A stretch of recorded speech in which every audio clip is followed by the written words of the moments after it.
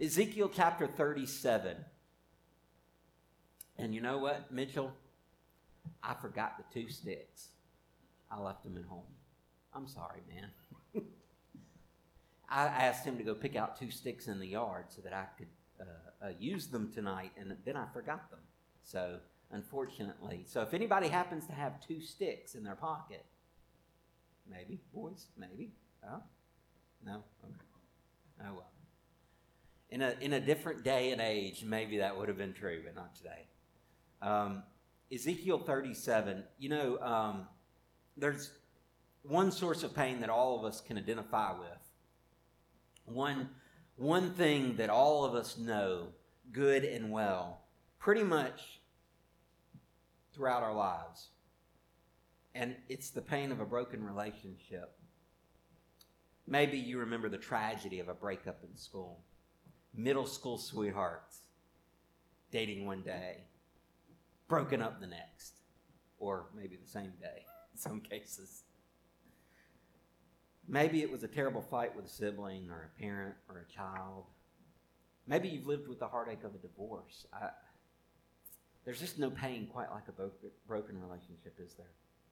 Now, imagine a broken relationship that's been going on for centuries between 2 closely related peoples. Picture a fallout between brothers, where one group rebels against the other. Add on a few centuries, pepper in some skirmishes along the border and periods of internal conflict, and you have the nature of the divided kingdom of Israel. To set the stage tonight, we're going to go back before Ezekiel's day. In fact, we're going to go back to the death of Solomon. Israel was at its height. It was more politically important than ever in its history. It had greater wealth within its control than it had at any other time in history. Israel was in its golden days. But when Solomon died, when he had died, he had consolidated much of the wealth, much of the power in Jerusalem, the capital. Jerusalem, just if you look at a map, it's only maybe 15 miles from the very top part of the Dead Sea due west, but it's thousands of feet in difference elevation-wise. But if you look overall at the countryside of Israel, you'll see that it's toward the south end. It's pretty far away from some of the north, and part of the problem in Solomon's day was that there was so much wealth amassed and so much political power in this one place that what often tends to happen, people start to get tired of this. People start to look upon the seat of power as being a bad place and those good-for-nothing folks that are there. And y'all don't know anything about that, do you? Y'all, I mean, we don't experience that here in America. We never say anything bad about Washington, D.C. or the people that are in charge of our country, do we? Yeah. That's what happens. That's what tends to happen.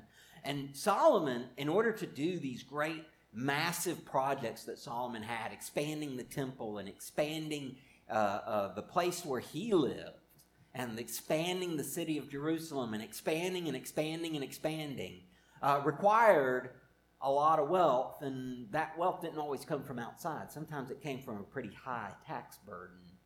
And that's what really sparked this particular rebellion. There was a guy by the name of Jeroboam.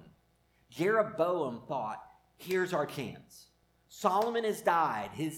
Solomon had it out for Jeroboam because Jeroboam was already kind of a rebel and was not doing what he was supposed to be doing. And so he had to flee to Egypt to escape Solomon. And finally, when Solomon dies, Jeroboam says, this is my chance.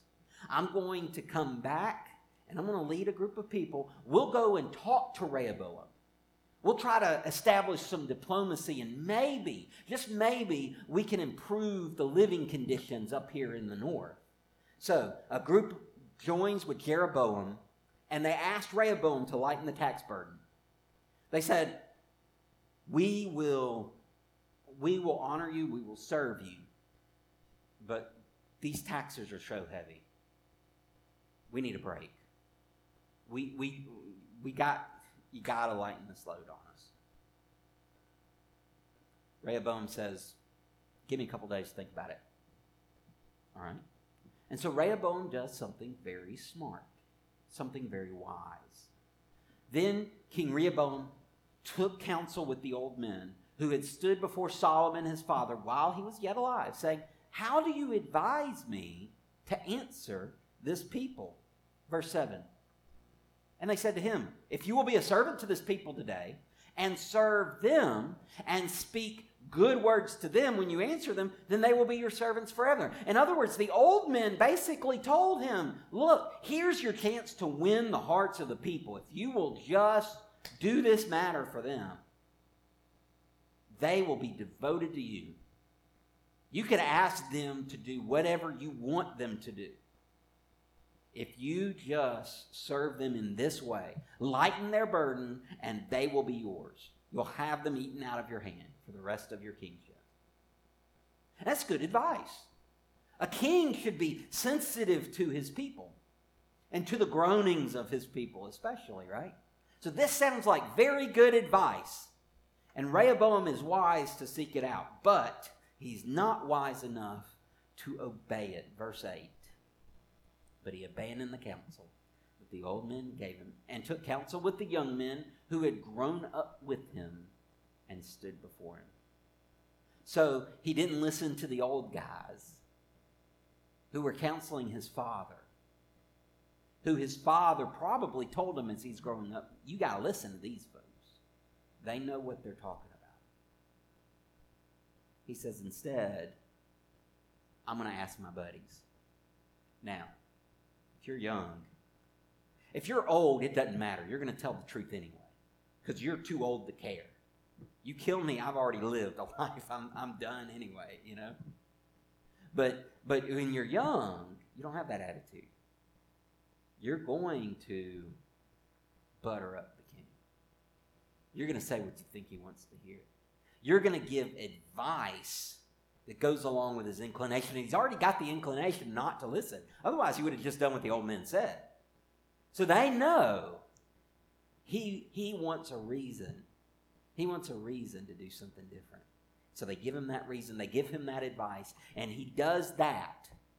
Instead of lightening their burden, he makes it heavier. He says, you thought it was bad under my father? Just wait till you get the tax bill when I send it to you. You thought it was bad before? Just wait till my iron fist rolls over you. And what happens? The nation splits. This is how the writer of 1 Kings puts it. So Israel has been in rebellion against the house of David to this day. They split. One kingdom is now two. Let that sink in for a second. Get the gravity of this situation.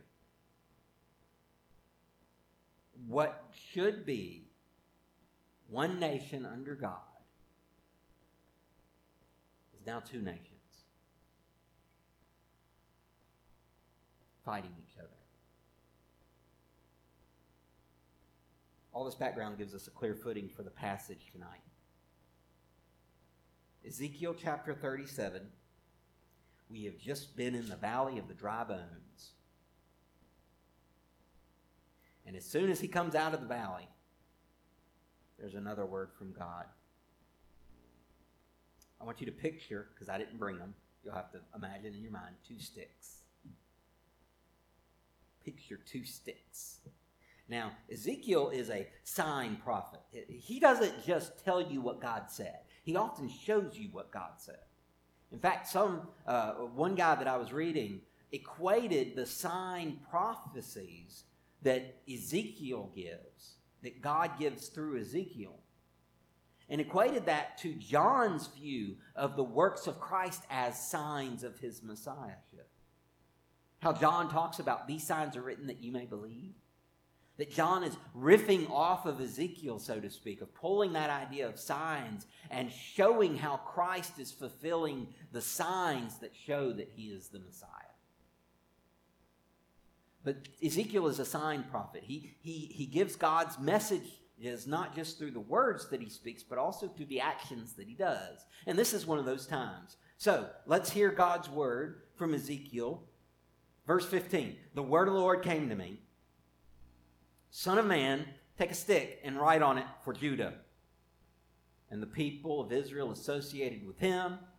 Then take another stick and write on it for Joseph, the stick of Ephraim, and all the house of Israel associated with him. And join them one to another into one stick, that they may become one in your hand. Okay? So here's the sign. One stick is labeled for Judah, one stick is labeled for Israel, or for Joseph, and he puts them together in his hand as one stick. Now, he's not really telling you why he's doing this. He's just doing it. And I don't know about you, but when people do weird things, my interest gets piqued. Now, y'all ever do that? You see someone doing something weird, and you want to just look around for another minute and figure out what's really going on here? Yeah, this is why if you go to New Orleans, you don't take, like, you keep your wallet in your pocket and you keep your hand over your wallet, right? You know, so that while you're watching some guy stand still for 10 minutes, nobody's pickpocketing you, you know? That's, you don't want to be that kind of, The weird things get our attention. The things that we don't expect, the things that are so far out of the ordinary, often pique our interest and make us want to look and find out what's going on here. That's why certain people, when I was in college, would wear shirts that would have phrases written in other languages, so that folks would ask them, what does that mean? What is that? And it would give them the opportunity to, one group had He is risen in Greek. And if you've ever seen Greek, it doesn't quite, it kind of catches your eye because it's so different. The letters are different. And so that's what they did. That was one way that they shared Christ, because your interest is piqued. You want to know, what is that all about? That's what he's doing here. He's got these two sticks. He puts them together in his hand, and he's not explaining anything, and it's to pique their interest, and their interest does get piqued. Look in verse 18. And when they ask you, and when your people say to you, will you not tell us what you mean by these? Because they're going to do that. They're going to ask, what does all this mean? Say to them, thus says the Lord God, behold, I am about to take the stick of Joseph that is in the hand of Ephraim, and the tribes of Israel associated with him, and I will join with it the stick of Judah, and make them one stick, that they may be one in my hand. When the sticks on which you write are in your hand before their eyes, then say to them, thus says the Lord God, behold, I will take the people of Israel from the nations among which they have gone, and will gather them from all around, and bring them to their own land. And I will make them one nation in the land, on the mountains of Israel, and one king shall rule over them all, and they shall no longer be two nations, and no longer be divided into two kingdoms. What's happening here is God says, all right, they're going to ask you what's going on. Now is your chance. Now you can tell them what's going on. Here's what I'm doing. I'm taking the people of Israel, and I'm reuniting them with Judah. Get what this means here. It's a message of reconciliation. God promises to reunite two groups of people who are formerly ostracized from each other together again. Think of what this means. 10 tribes. The 10 tribes of the north who are scattered about, sometimes called the lost tribes of Israel, because over time they just vanish. They intermarry with other peoples, and they become a whole different breed of people. Where do you think the Samaritans came from? The Samaritans, the ones the Jews hated, that Jesus used as an example of being a neighbor in the story of the Good Samaritan. The woman at the well, who no Jewish man, no self-respecting Jewish man would ever be found talking to a Samaritan woman at a well, nonetheless asking her for water to drink. And he goes further. He not only asks her for water to drink, but he tells her, if you knew who I was, you'd be asking me for drink, and you'd never thirst again. Those Samaritans. Those Samaritans that were written off by the Jews as half-breeds. Those Samaritans. Some of them came from this intermarriage between the lost tribes of Israel and other peoples who were brought into the area. Some of them were gone, long lost, thousands of miles away in different places.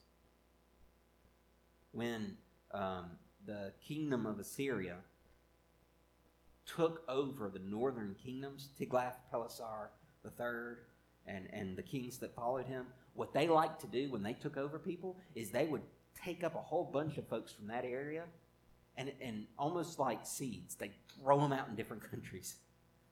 It's like, here, you're going to move way over here. You're going to move way over there. You're going to move way over there. That's how they quashed rebellion. Because if you leave this group of people together, they're going to get the same idea to fight you again.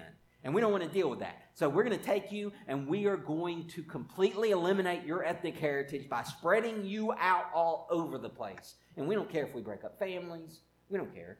We don't care if we break up towns. And we don't care if we break up friendships. And we don't care. We're going to squash rebellion. And so these folks had been scattered for miles and miles and miles around. Some of them may have gone to Africa, some up to Europe, some into Asia, all over the place. Those 10 tribes who are scattered about throughout all the nations will be reclaimed.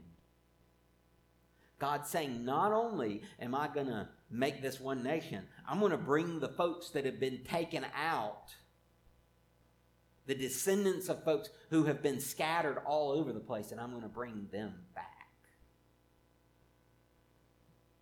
One of the objections that people have to this idea of rapture is, how is God going to put the body together again to be resurrected? You think that's too little a thing for God? Look, I may not know everything, but I know enough to know that God is capable of figuring out which pieces of dust belong to you and which pieces of dust belong to somebody else. I mean, here's the God who knows how to find a worm when he needs one to eat a gourd tree to teach a prophet a lesson. Here's a God that knows. Here's a God that creates stuff just by calling it, and it has to exist in order to answer him. He says light, and light has to come into being in order to respond. And it does. Don't you think God can handle something like that? I think God can handle something like that. He's going to take these 10 tribes that are scattered throughout all over the place, and he's going to bring them back home. Not only that, he's going to take this fractured people that really have no reason to get along, and he's going to make them get along. Turn them into one nation with one purpose. God's going to take many and make them into one. It's the Latin phrase, e pluribus unum, out of many one. See, that's what God is actually going to do. One day when this prophecy comes true, this is part that hasn't been fulfilled yet. He has already taken some and brought them back. But he hasn't gotten them all yet. And one day, he's going to get the rest of them and bring them back. And when he does that, he's going to take that Latin phrase that we call our national motto, and he's going to bring it into life in a way that we could have never dreamed. Our forefathers could have never dreamed of God doing such a great work as he's going to do. Just as he made the man and the wife into one flesh. Just as he takes many members and makes one body, the church. You see, God is capable of turning the many into one. Jesus prayed, Lord, make them one even as I and you are one. He would take two kingdoms and unite them into one kingdom. Now, in order to do that, that's not just a political thing. You can't just do that on a political level. There's got to be something deeper. There's got to be something that's undergirding that. In fact, you actually have to change the nature of sticks, because if I were to hold two sticks in my hand together as one and tell you this is one stick, and then I let go, it would still be two sticks. They would fall apart. There's got to be something that changes in the nature of the sticks that makes them one.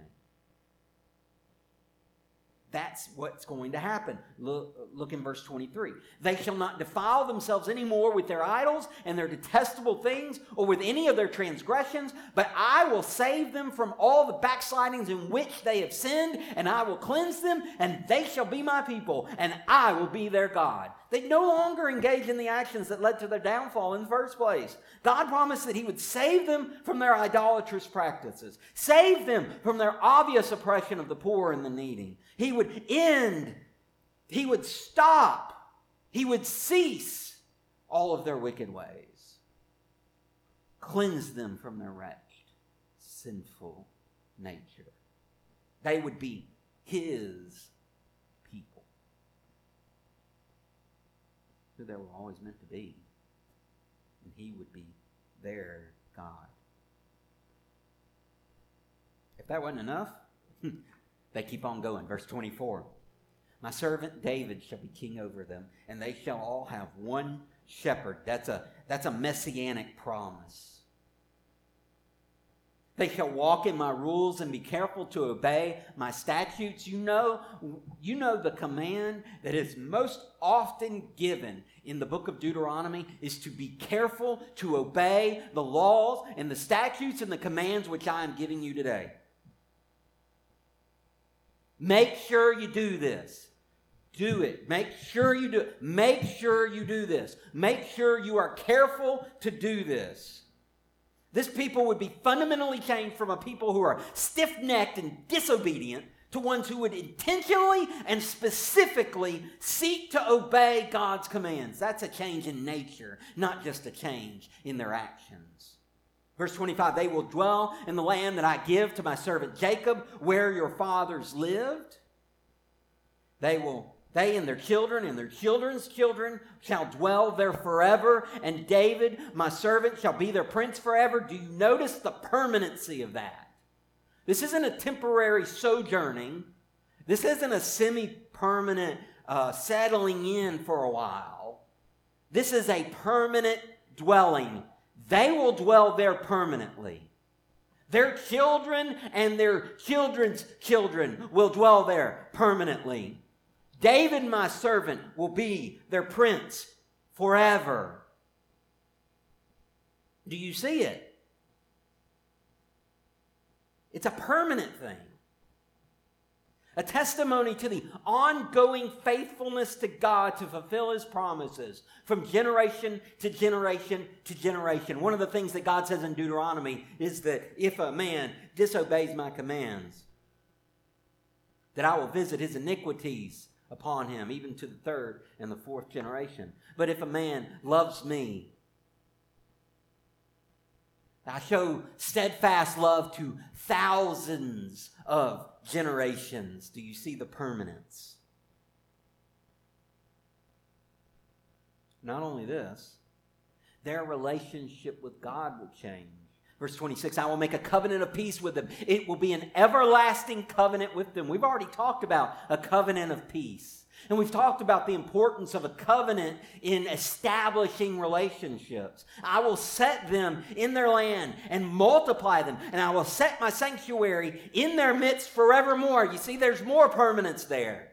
Not only will they dwell permanently, He will dwell permanently with them. The covenant would stand the test of time. He would be in their midst forever, just as they were to be in His midst forever. God repeats that in verse 27, what He said at the end of 23. My dwelling place shall be with them, and I will be their God, and they shall be my people. When God seeks to impact a people, they never return to the way they were before. They're totally different. They're irrevocably changed. That's the message of the two sticks. You can't get those sticks to form one stick unless you radically change both of them. And that's what God's going to do. He's going to take the group of people who are not his people, and he is going to be their God, and they are going to be his people, and he is going to transform them into the way that they need to be in order for them to live up to what they were supposed to be in the first place. God never designs us to follow him the way we are.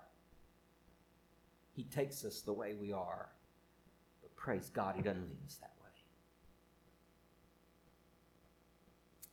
God changes his people to end the fractured nature of 12 tribes. Make them one. That's the difference God makes. Why?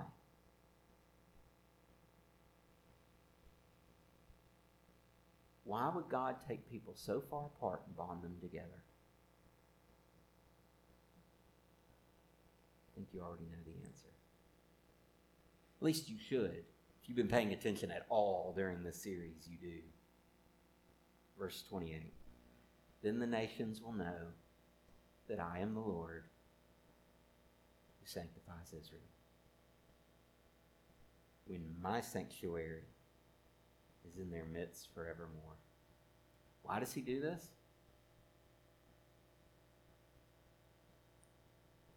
To get the glory he deserves. Because he's God. And there's a whole lot of people that need to know that. Why would God go through so much trouble of uniting people who have nothing in common except for him? Like, I don't know, maybe a church?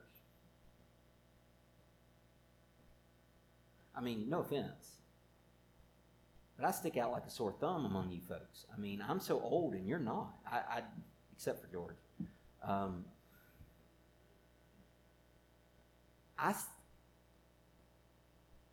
There would be no reason, other than Christ, there would be no reason for us to really know each other. I don't live in Prattville. I live in Deatsville, which is big enough anyway. I mean, there's not very many people in Deatsville, but it's so big. There's more cows than people in Deatsville. I think it's the largest zip code in the state. You would know. Your post office experience. Yeah. That may have been. I don't know. You may not trust that guy. But the fact remains that without Christ, we really don't have a reason to know each other. I mean, otherwise we wouldn't have. I met none of you before coming to this church. And y'all's lives would be so much more boring without me, wouldn't it? Mine would not be nearly as great without y'all. The fellowship that we share together is not just a chance to eat together, though eating together is a lot of fun. It's not just a chance to laugh with each other, share some jokes. We're building each other to become more like Christ. And see, that's the funny thing. God takes people who are so dramatically different, and he turns them into a cohesive whole. And in doing that, he gets glory. Because how can you take people so dramatically different? How can you take people who have such different interests, live such different lives, like different foods, sing different songs? How can you take people that have nothing in common and make them one?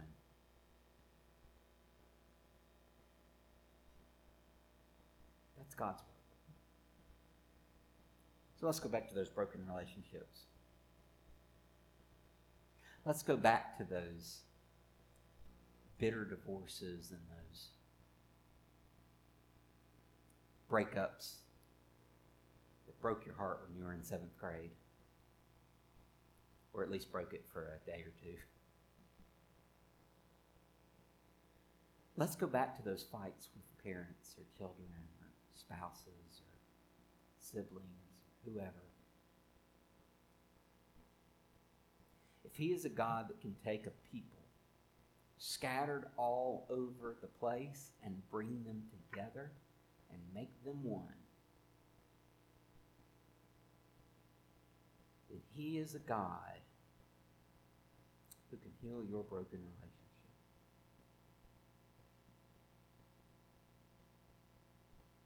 Would you trust him with it? We talk a lot about trusting Christ with our lives, trusting him with our eternities. That's certainly important. Would you trust him with a coworker that you just can't stand to be around? Would you trust him with a neighbor that doesn't know how to mow his grass? Would you trust him with a person who thinks that their job is to annoy you, to get under your skin? Would you trust him with that person that's trying to use you for their own advantage? Would you trust him with someone who likes the other football team?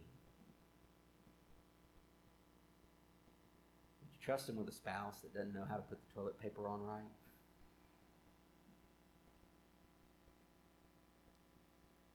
My point is, when relationships are broken, do you trust in God to mend them?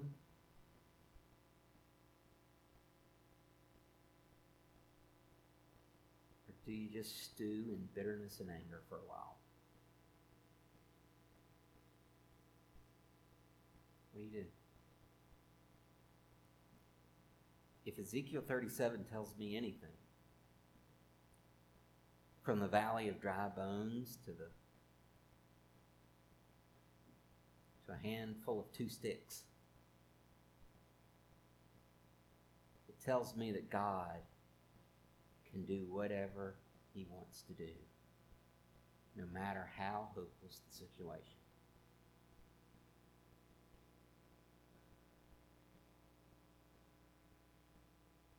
I think we all need to trust him. We're going to do something slightly different tonight to close. I'm going to pray, and then Linda, we're going to sing a song in your hymnal. You can go ahead and turn there. It's hymn number 815. I think 815 is the right rendition. It's called the Doxology. And what I want you to do tonight, before we sing, while we're praying, I want you to call to mind that person. Maybe you've got a broken relationship with. Maybe you're not the one with the problem. Maybe they are. That's okay. I'm going to ask you to pray for that person. Pray that God would use you to bring healing. Pray that God would use you to mend that broken relationship. Pray that he would make that possible. He would do the unifying that needs to be done. Let's pray together.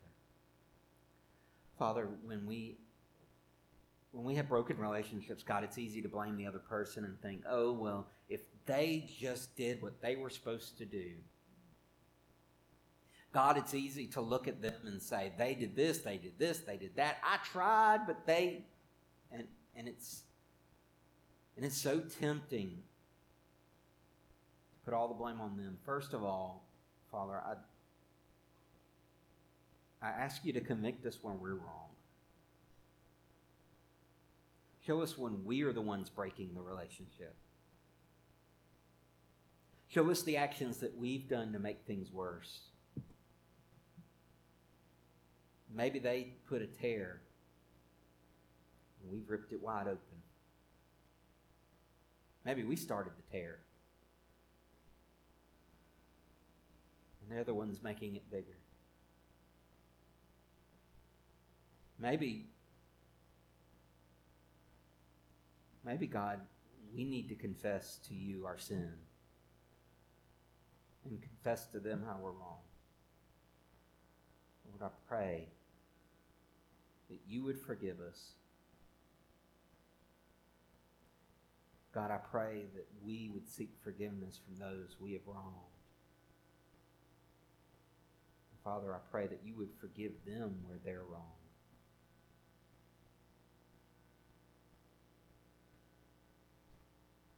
Lord, we know you are the God who mends broken relationships. And so, Lord, we trust you. Lead us to do the things we need to do to make things right, to bring healing, and most of all, bring glory to your name.